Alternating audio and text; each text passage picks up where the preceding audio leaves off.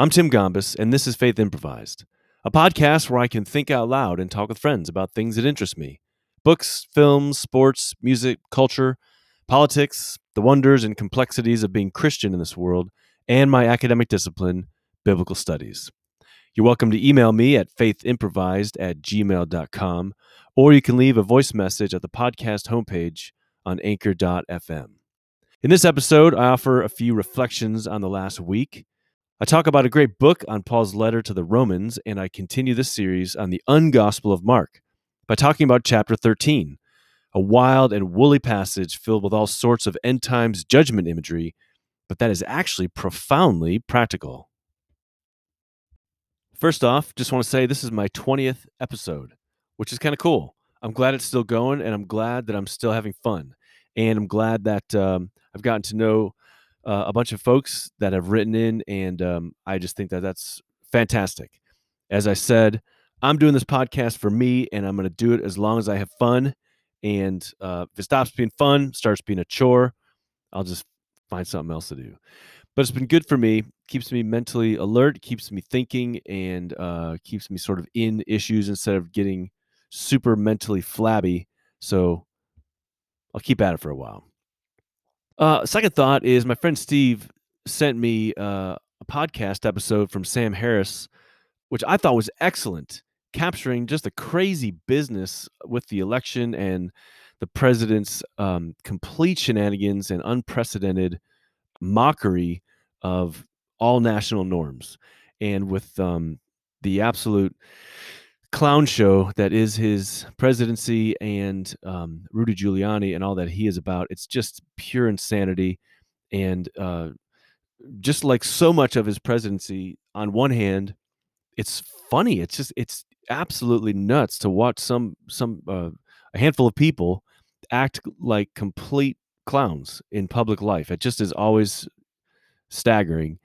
At the same time, it's tragic. My life is relatively unaffected by how the president behaves, but in marginalized communities, in communities that are on the edge, certainly people who are here without status as citizens, and in many African American communities, many other folks, whatever their ethnicity, who are urban poor, or rural poor, their lives change and they suffer when we have this kind of stuff going on.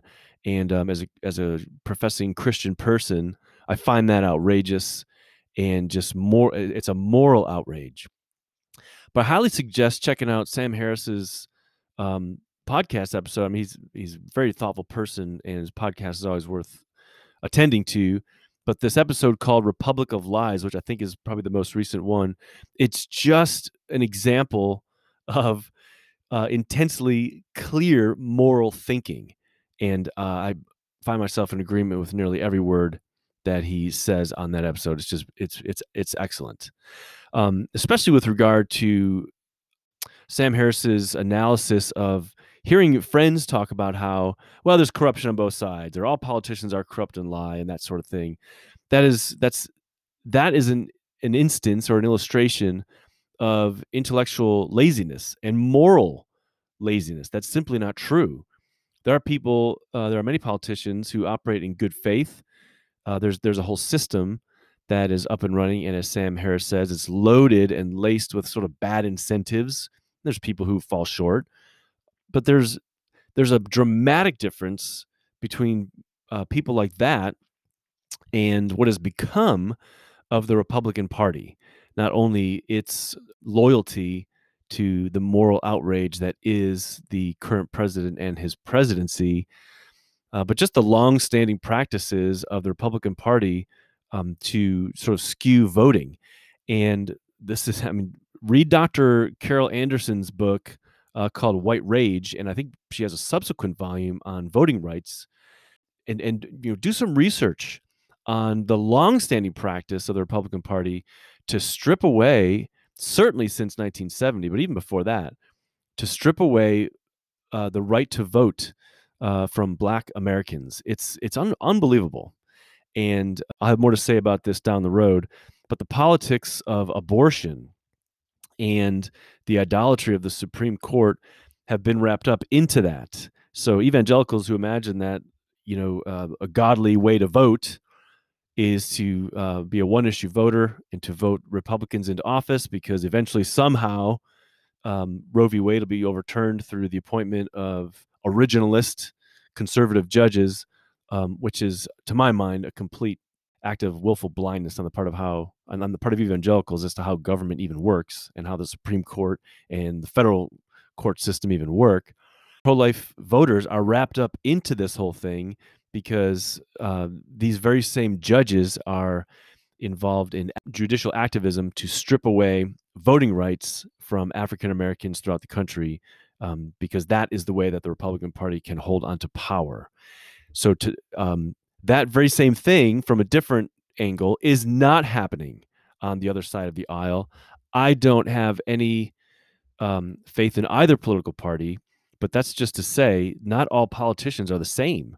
Not all politicians are actively involved in stripping away rights from people, but the Republican Party is involved in stripping away opportunities for the full participation in our national life on the part of already oppressed and marginalized people.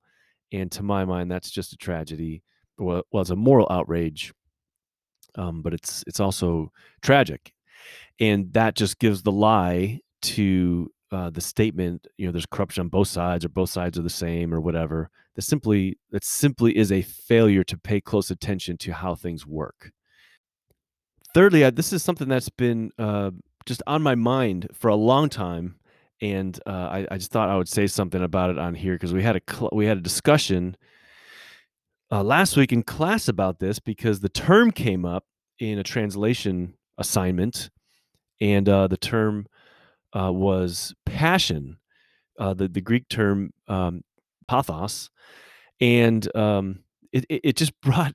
We had a great discussion about this whole notion of passion, because one of the realities about evangelical life is that we imagine that passion is a good thing. There are conferences called Passion, and we say things like, "Well, I'm really passionate about this," or "I'm really passionate about that," or we tell kids who are graduating from high school and going to college, find what you're passionate about, and we throw around that word, in those sorts of ways, and we don't don't pay any attention to how the word is actually used in the New Testament and in the ancient world.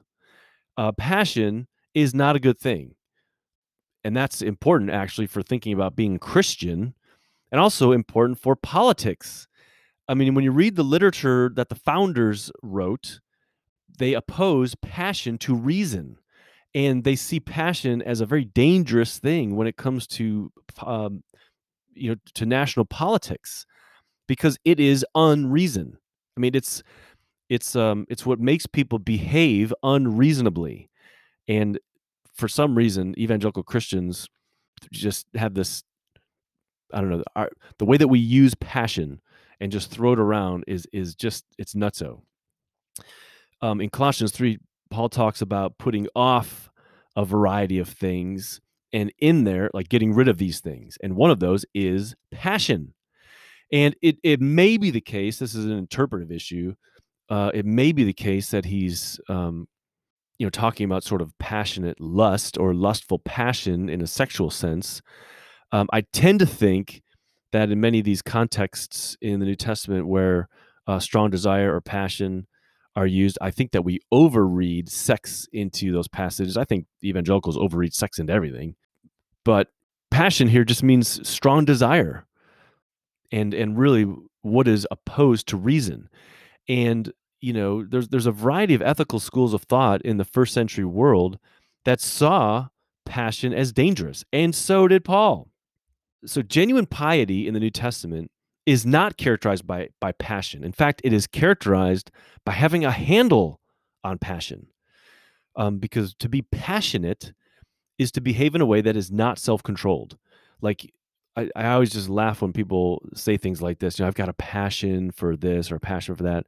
And I want to say, do you mean you care about this issue so much you will behave unreasonably? Like, you might get yourself arrested. That's how much you care about this topic. or when people say to young people, find what you're passionate about. Well, if you are if you are so wrapped up in an issue that you will behave unreasonably, you don't need to tell somebody, find what that is. Like, it's obvious. They're behaving irresponsibly. So anyway, it's just we just think about this so wrong. We think about so many things so wrongly without paying attention to sort of the grammar of how thoughts hold together in the New Testament. And passion, I think, is very, very dangerous when it comes to politics. There's just so much strong feeling and so little reason. Like, examine the claims that politicians make. Look at facts. Look at evidence. Is this reliable? Is this true? If you make a claim, can you support it? These are reasonable ways to think when it comes to observing, national or state political scenarios. And when it comes to navigating being Christian, the same dynamics should be up and running instead of sort of giving vent to pure emotionality. There's a long tradition in evangelical life shaping. There's a long tradition that sort of shapes evangelical life in this way, coming out of pietism, from German pietism and sort of American oriented pietism coming out of the 19th century. And there's a long tradition of this in evangelical life over the last, say, 150 to 175 years, where we judge something as kind of reliable or unreliable based on the level of sincerity involved, or like genuineness or authenticity. And, instead of sort of looking at facts or evidence or trying to reason our way through a close observation of the biblical text and then to think well about how to be wise in light of that. Those sorts of ways of thinking don't really bring us anywhere in evangelical life, or they don't have any purchase. They don't gain any traction. What matters for us is passion. Again, because we don't attend to what is in the Bible. Of course, all the while claiming that we are the people of the Bible that pay most close attention to the Bible. Anyway, I just thought I would mention that. This is just something I always laugh about when I hear this just thrown around. It makes so little sense. Genuine piety that pleases God in the New Testament is care taken by communities to do justice. Care taken by communities to embody compassion through action, to care for those in need. Piety in the New Testament is not demonstrated by passion. That's a vice. Sort of a rant, but something to think about. I think it's always worth taking the time to think carefully in accord with Scripture rather than to sort of think lazily.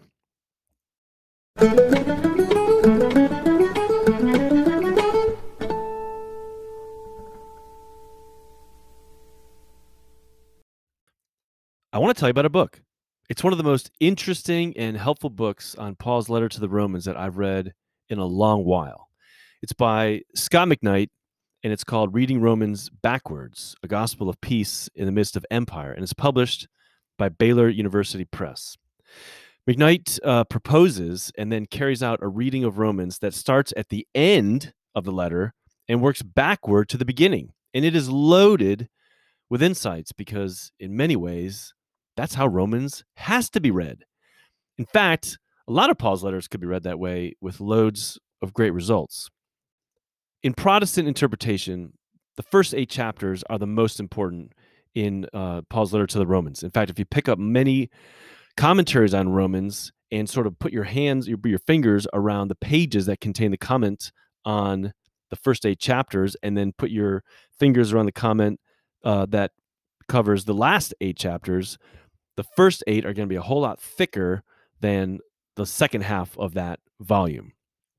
What Paul really is all about is justification by faith, and he's about theology and doctrine.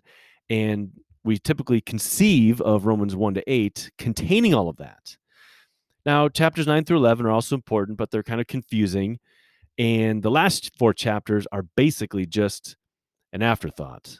Or I should say the last 5 chapters are basically just an afterthought when it comes to Romans, because they're so practical. What what's there that's all that important to say? It's just sort of, yeah, get along with each other, that sort of thing. Or we have some nice ethics at the end. Well, Scott prioritizes getting to grips with the practical reasons for Paul's writing the letter. So instead of reading from front or from beginning to end, why not start with the end and ask the question, where is Paul driving? Where's he going in this letter? Let's study the end, and then let's see how he gets there. Sort of reset the table, which I think desperately needs to happen in Roman scholarship. And thankfully, Scott wrote this book, and he's a very clear writer, down to earth, wants to write for pastors and for Christians in pews rather than for fellow scholars. So he makes a big deal of all the greetings at the end of the letter. The households that hosted the churches in Rome that would have heard this letter first. And yes, I said heard, because McKnight also treats at length Phoebe, whom Paul commends in Romans 16, verses 1 and 2. She's the one who would have read this letter aloud to all the churches. So Scott covers her voice, talks about those house churches, then about Phoebe, covers all the practical stuff in chapters 14 and 15 with regard to the strong and the weak, these two groups that are not getting along in the Roman house church communities, and then makes his way back through the rest of the letter, basically holding together the fact that what Paul is doing in the whole letter is bringing together and reconciling these two competing groups. If you have that in mind, Romans makes so much sense.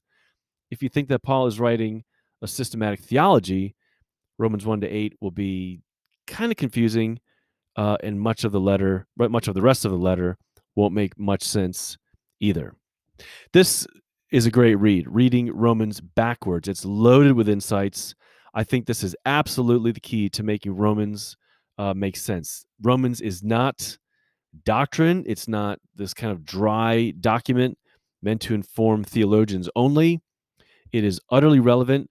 It's a document meant to resolve conflicts in house churches that are struggling with division over ethnic tensions. My word, what could be more relevant than something like that? So the book is by Scott McKnight. It's called Reading Romans Backwards, A Gospel of Peace in the Midst of Empire, published by Baylor University Press. Get it from an independent bookstore.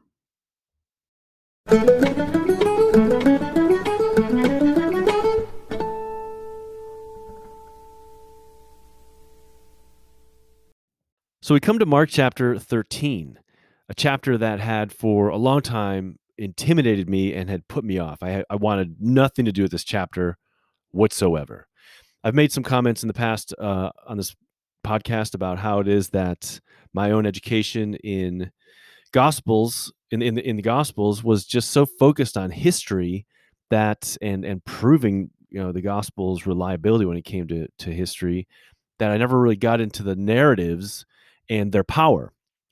In the same way, I grew up in an environment that was wonderful in so many ways, but also highly dispensational and focused on sort of end time speculation.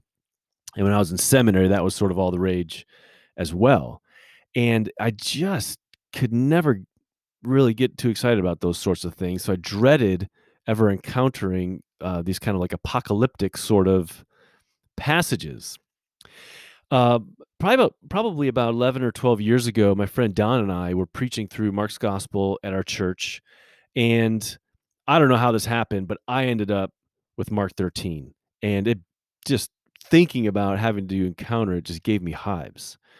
I just, having become a professional student of the Bible, I found none of the spirit of that kind of a pursuit in the New Testament, that that's all wrapped up in eschatological speculation, and without really even getting into all the details and working through Revelation in detail, or Matthew 24 and 25 and Mark 13, some what's called the little apocalypse. Without having worked through any of these passages in detail, I just knew something's wrong with that way of approaching the New Testament. And it just felt like that was an irresponsible way of getting at things, because that just doesn't seem like that's on the agenda of any of the New Testament writers. But back 11 or 12 years ago, read through this passage and studied it not in detail like I did several years ago, but just reading through it carefully, I discovered that it was not about end time speculation at all. It's actually very mundane and very wise. And it's all about looking after each other in community. And since working on this passage more intensely for the commentary, I've come to see that it is all about that and more and much more. It's actually pretty challenging stuff. It challenges us in some rather unexpected ways. In some way, it's sort of a philosophy of history that I think challenges many ways of thinking that Christians are sort of the thought forms that Christians are taught to take on when it comes to thinking about providence and history and all that. I think that it's a rebuke of trust in institutions that we imagine have God's blessing. And it's also a warning not to get caught up looking for signs of Christ's return. It's not, this is not a passage that gives signs of Christ's return. It's a warning to not look for signs of Christ's return, which was unexpected. I did not expect to find that. And it's also an exhortation for the church to be vigilant in this current age, to be seeking to become communities of hospitality for the marginalized and for the excluded, and service to the poor and the needy. So I want to talk about this chapter and sort of how it works and some of the dynamics that are up and running in it. As far as the structure of this chapter goes, it sort of breaks down into maybe 5 sections. The first, in verses 1 to 4, I'm not going to read the whole chapter. It's quite long. You can do that on your own. But in verses 1 to 4, there's a conversation that Jesus and a few of his disciples have as they're leaving the temple, and that where Jesus predicts the temple's destruction. Then verses 5 to 23 are one cohesive chunk o text. And here, Jesus gives signs of sort of building cultural unrest, and they become signs of the temple's destruction and sort of point ahead to an ongoing age of destruction. Like this whole present age is going to be an age of, ongoing catastrophes and cataclysms. And none of these events signal the end of history, and none of them are signs of the return of the Son of Man. So this is what I mean when I say that this passage in some ways is sort of like an overview of history. History is going to be this unending series of destructions. And wise people don't look at any of those and imagine that they are signs of the return of Christ. They take action in other ways. So that's verses 5 to 23, sort of the bulk of the chapter. In verses 24 to 27, Jesus describes the return of the Son of Man, for which there will be no sign. So in verses 24 to 27, Jesus talks about a distinct event that is separate from this unending series of destructions that characterize the present age. There's a distinct event, and that's the return of the Son of Man. And for that event, there won't be a sign. Then the chapter closes with 2 parables. In verses 28 to 31, Jesus tells a parable of watchfulness for signs of the temple's destruction. So verses 28 to 31 is a parable talking about verses 5 to 23. So he gives a parable for his disciples to look out for signs of coming destruction. Like, read the signs, and you'll know when there's going to be a social and cultural catastrophe. And then the second parable matches up with the return of the Son of Man, for which there will be no sign. And there he tells a parable of faithfulness in light of the coming of the Son of Man that has no sign. So since you don't know when he's coming back, be faithful. So I'll just kind of talk through this chapter a bit and highlight some of the dynamics, and also visit over and just mention some of the ways that I think that is highly applicable, massively applicable, directly applicable to things going on this week, over the last 7 or 8 to 10 months, and my goodness, the entirety of American history, basically. So first, verses 1 to 4. So Jesus has just been in the temple in chapters 11 and 12, and he's been having this series of controversies with the temple leadership. And Jesus is leaving the temple, and one of his disciples says to him, "Look, teacher, what massive stones, what magnificent buildings." And if you've been to Jerusalem, you know that the stones that represent the foundation of the Temple Mount are unbelievably massive. And it's very interesting. One of the disciples says this to Jesus. This is probably that disciple's first time to Jerusalem. It's not like Peter and James and John and some of the others had been kind of going down to Jerusalem and back. I mean, if you lived in Judea and were a fisherman or were a laborer, you probably just never left your area. They, I mean, this is their first time to the big city. This is the first time seeing the temple, and it's impressive. And it's really interesting here what this statement represents for the disciples. This again represents the disciples' refusal to listen to Jesus. It's interesting. This disciple says, "Look, teacher." And if an attentive reader will kind of go back to chapter 11, verse 21, when Peter said, "Rabbi, look." And here we have, "Teacher, look." So, I mean, those are closely associated statements. In chapter 11, verse 20 and 21, Peter is directing Jesus' attention to the fig tree. And the fig tree had withered because it was dead all the way down to the roots. And so what you're supposed to take away from this is with this disciple saying, "Teacher, look," Mark is subtly associating the temple and its stones and its magnificent buildings with the fig tree. Like the fig tree, the temple is dead. It's corrupt all the way down to the core. And what's also interesting here is the disciples. They know they've been there with Jesus in chapter 11 when Jesus condemned the temple and when he passed God's judgment on the temple, and they are impressed with it. They're like amazed with it.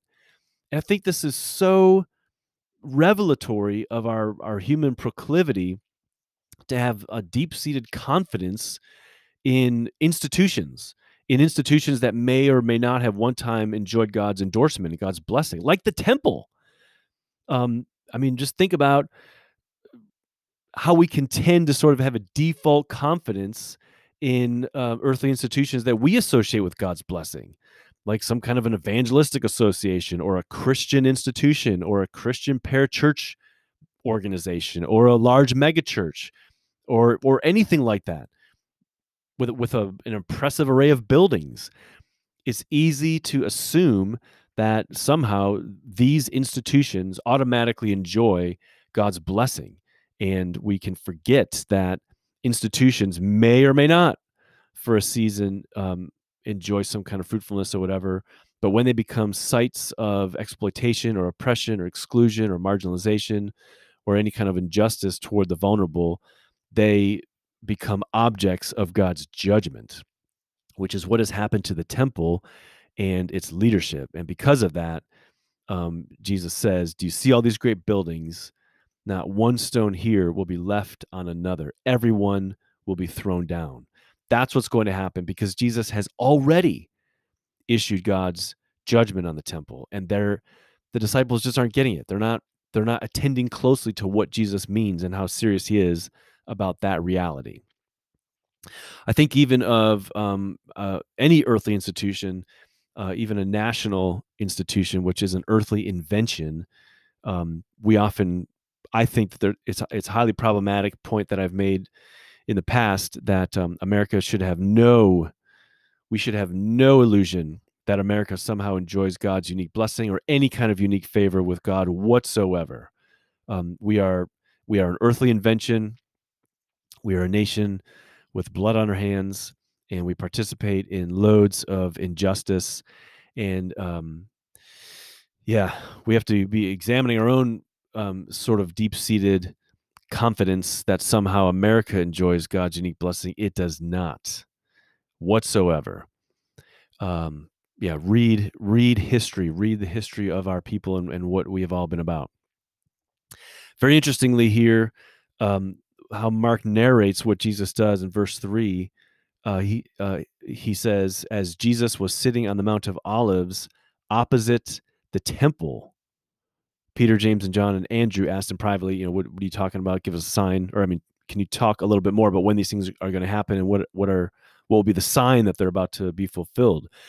Well, just to say, um, Mark has Jesus sitting on the Mount of Olives opposite the temple. Remember in the previous chapter, Mark had Jesus sitting opposite the temple treasury. It's the same Greek term. Jesus sitting in that posture as a judge, passing judgment, and definitely opposed to the temple, basically issuing God's word of judgment against it and what it has become. Next, we have verses 5 to 23, where Jesus is in this long discourse. He's going to talk about the signs that will point to the temple's destruction. And these are not necessarily like, heavenly signs that you should be on the lookout for or going to be impossible to detect. These are the sorts of things that you can easily discern if you just look out at culture with a clear mind, like developing cultural unrest, rebellion on the part of the Jewish people, things getting so hot, culturally hot and contested, that there's going to be, a military siege of the temple. And man, you got to get out of town if that happens, which is what Jesus is likely referring to in verses 14 and following. So these are not sort of heavenly signs that you should be looking out for. It's basically an exhortation.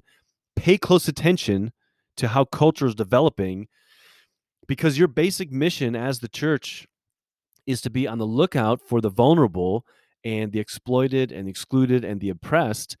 And because my call to you, this is Jesus talking, because my call to you is to become communities of hospitality and rest and refreshment and service, you're going to need to be on the lookout, because the vulnerable will get chewed up in all of this social violence. So the disciples need to be on the lookout to read these signs and take action to be carrying out their mission, to be on the lookout for the vulnerable. So Jesus, in the first instance here, is talking about the signs that are going to point to the temple's destruction.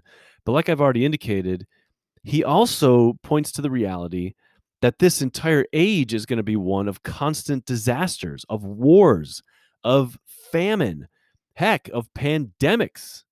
And I say that because, I say that Jesus is pointing to an entire age of unfolding destruction and cataclysm, because in verse 10, Jesus says that the gospel must first be preached to all nations. And so this really is a larger, longer view of how history is going to unfold until the end of the age. And he makes 2 points throughout this section in verses 5 to 23, constantly warning the disciples not to be deceived, to be on guard, to watch out, etc. And what is it that the disciples are supposed to watch out for? Well, 2 things. And I would not have been able to predict this before I really got into studying this. This was just really fascinating with so many implications for our day. First of all, Jesus is telling them, don't be deceived into thinking that the temple's destruction is a sign of the end of the age.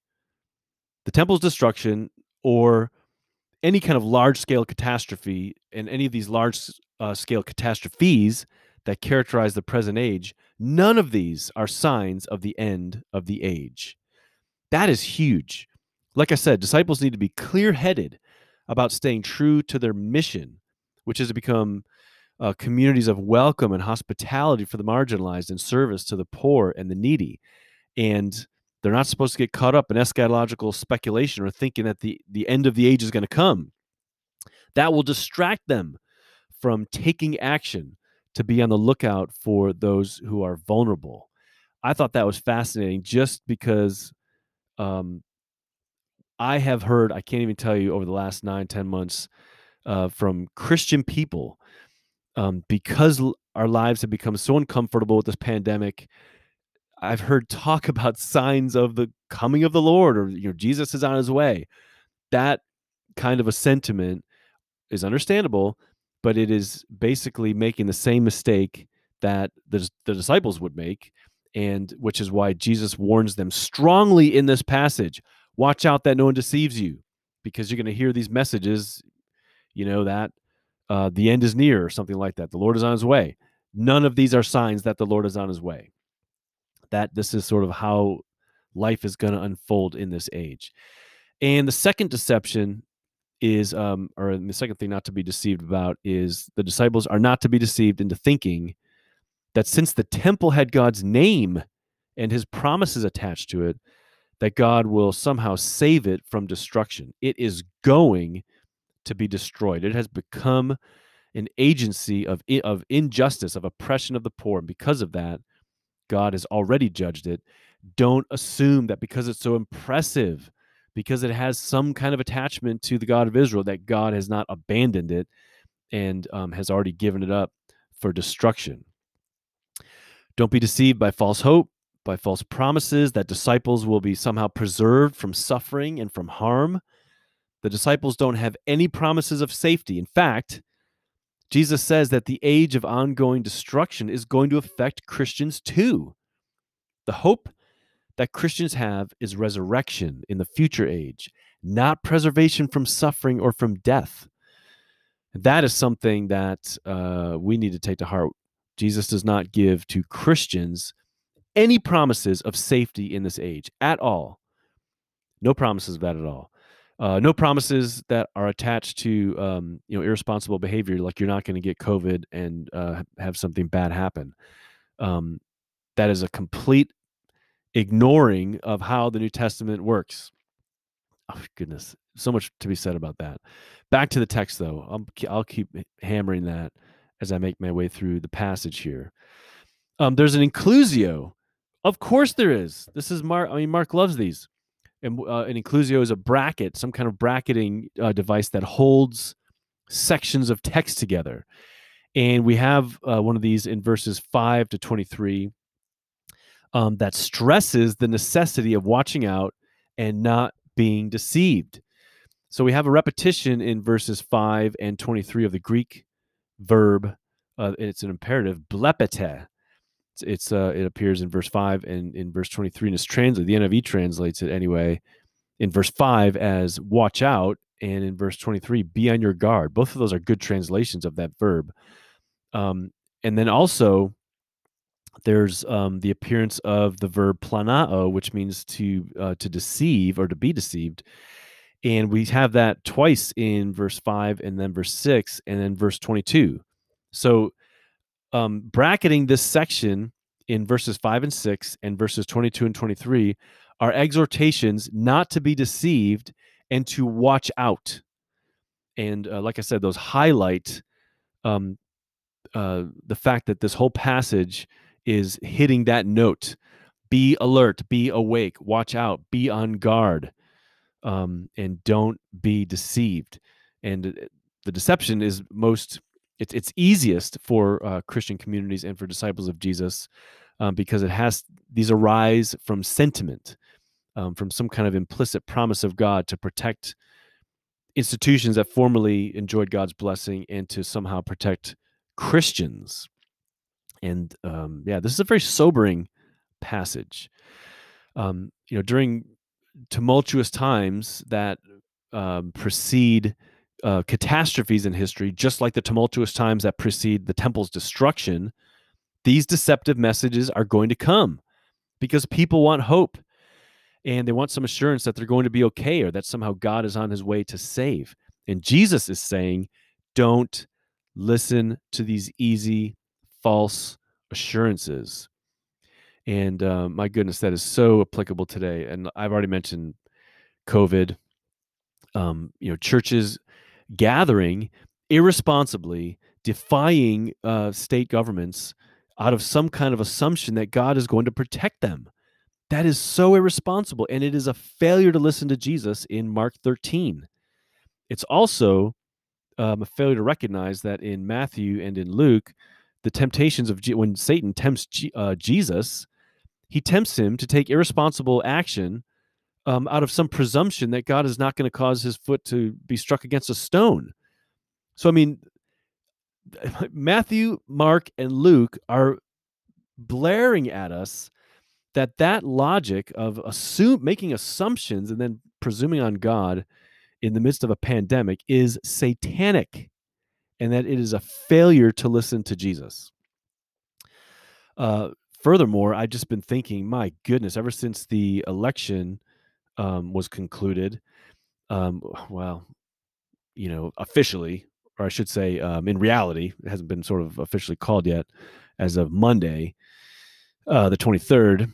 But I've seen this very same thing happening ever since election day, anyway, 20 days ago.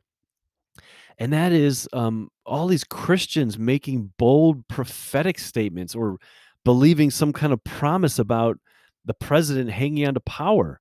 These just are being pulled out of thin air.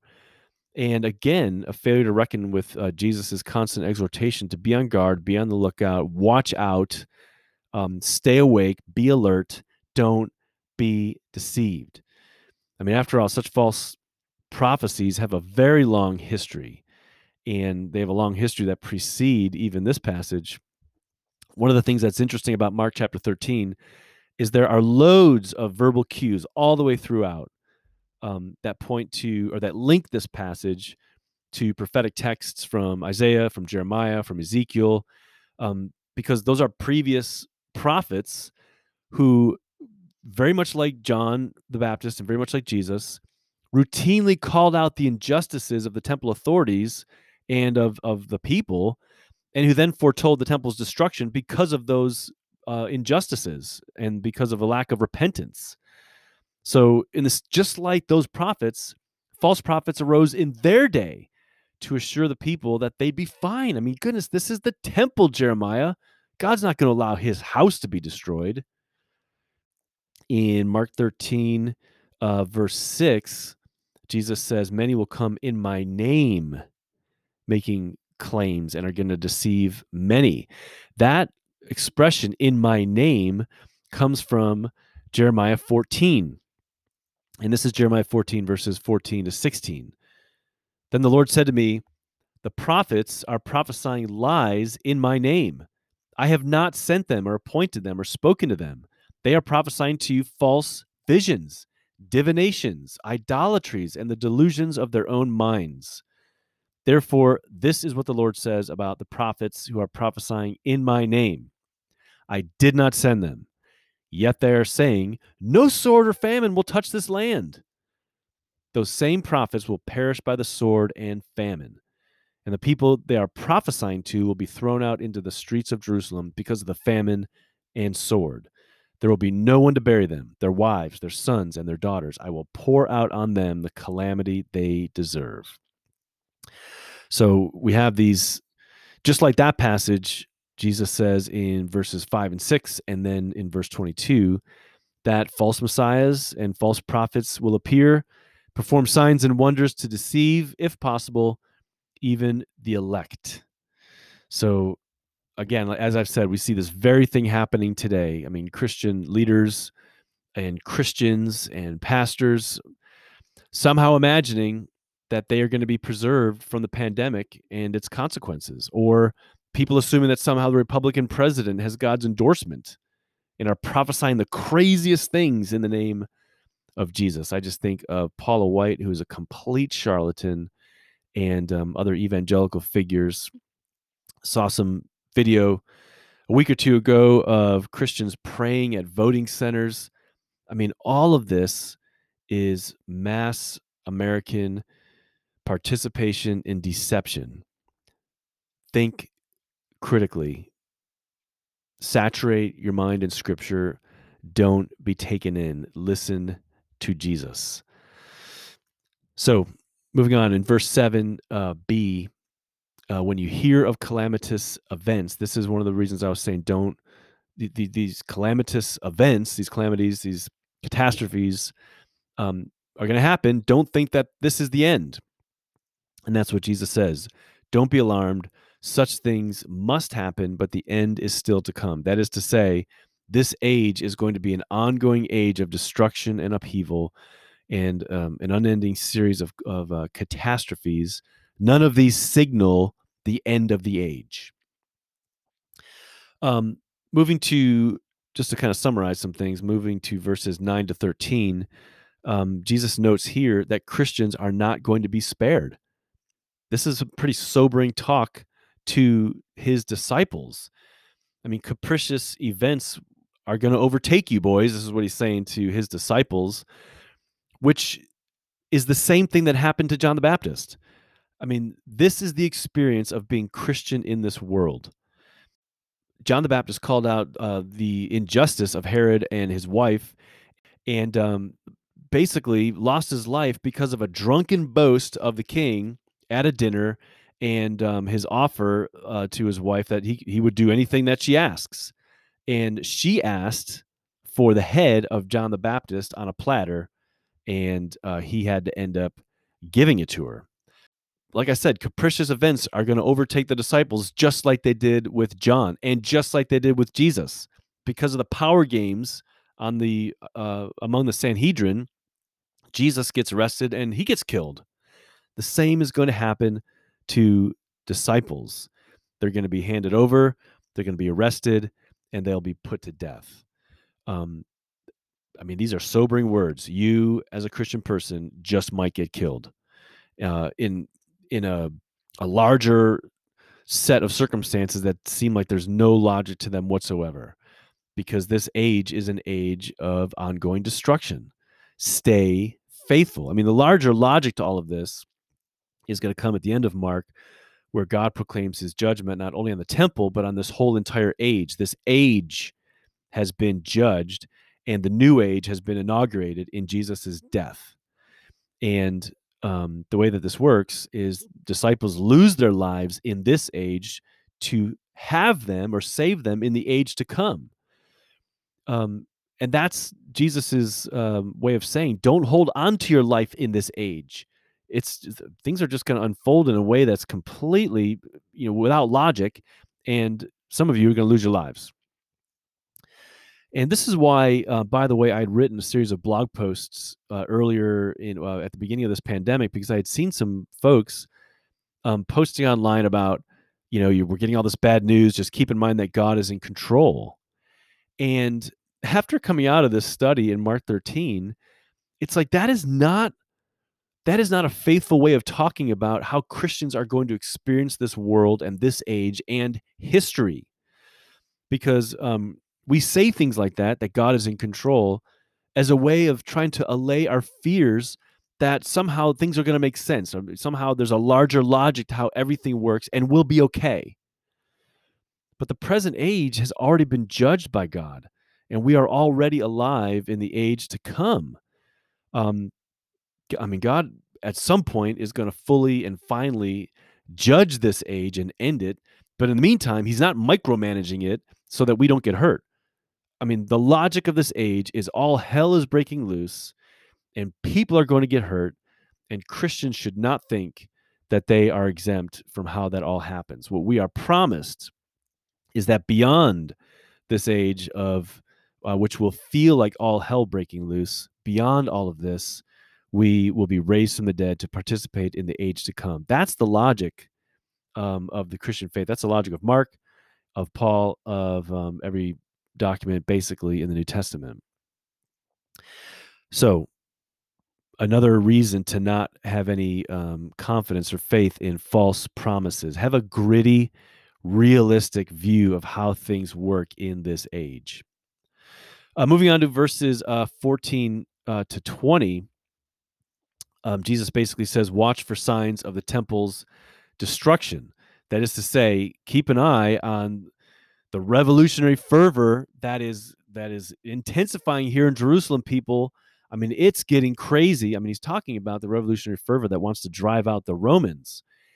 and he talks about an event that is going to take place, um, to which he refers in verse 14 and beyond, and an abomination that causes desolation. And I have to say, I don't know exactly what this is a reference to. It might be a reference to the Roman standards that are brought into the temple, the Romans desecrating the temple and basically making it no longer functional.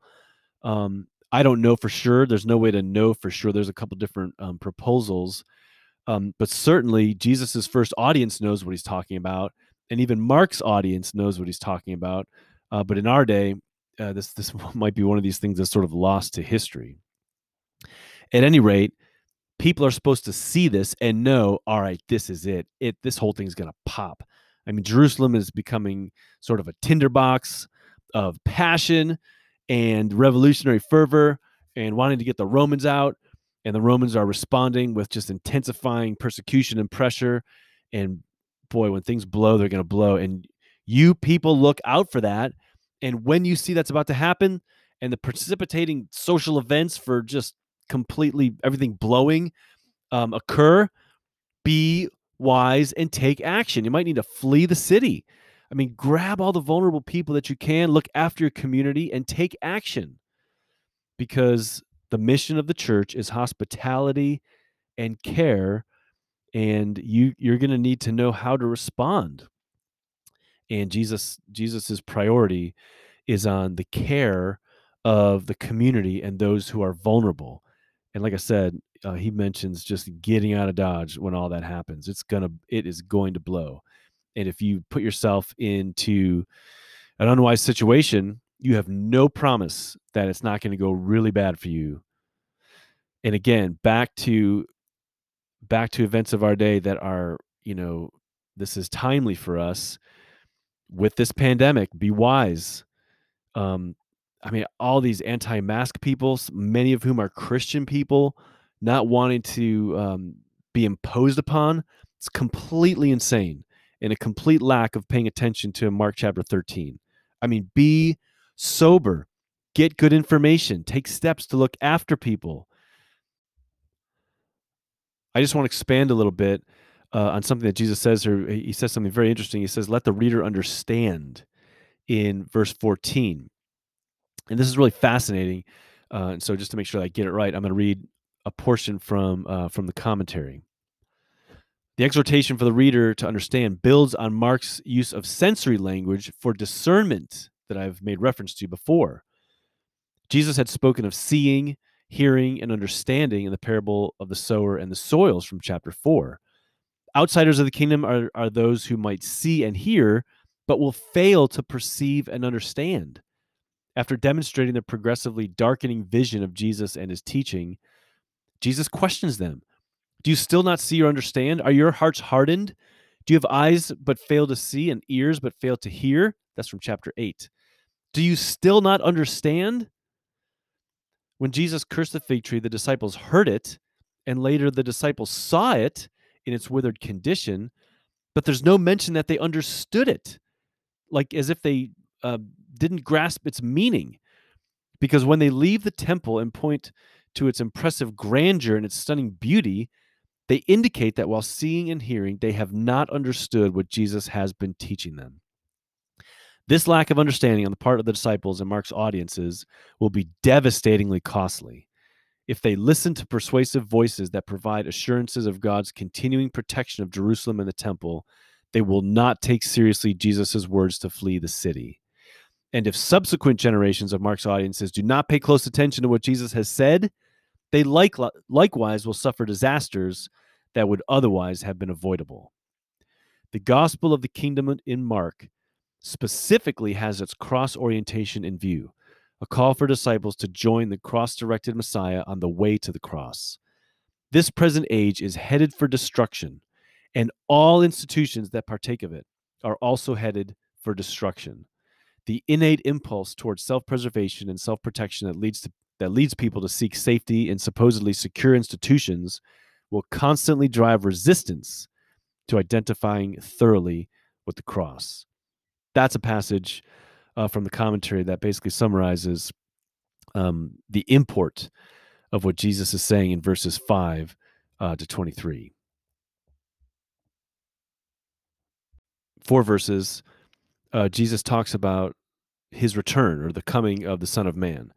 And there's a transition in verse 24 where Jesus says, "But in those days," so he's talking about something different, and that's like a prophetic tip-off language that he's talking about the end times. Like this is actually, I'm talking about the end of the age here when the Son of Man returns to judge, which is a different event than what he's been talking about from verses 5 to 23.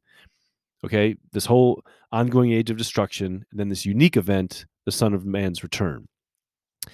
And that is going to be an event that has no signs. In fact, what he says there, but in those days following that distress, the sun will be darkened and the moon will not give its light, the stars will fall from the sky, etc. Those are not signs that the Son of Man is on his way. The convulsion of the cosmos, this upheaval of nature, is what happens in Scripture whenever God shows up to save or to judge. That's so. I mean, what Jesus is describing is stuff that happens when it's too late. These are not signs pointing to Jesus' coming.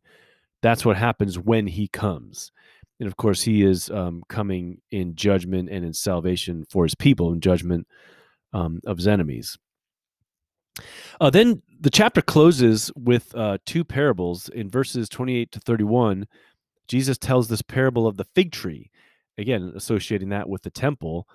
Basically, this is a parable that says, discern the signs of impending events and take action. When you see a fig tree growing leaves, you know that summer's on its way, that you can observe it. In the same way, look out at culture and at social developments and have the discernment to know what's happening and then take action. And finally, the second parable is the parable of the watchman. This is a parable that goes along with verses 24 to 27, the coming of the Son of Man. And I'll just read this paragraph from the commentary.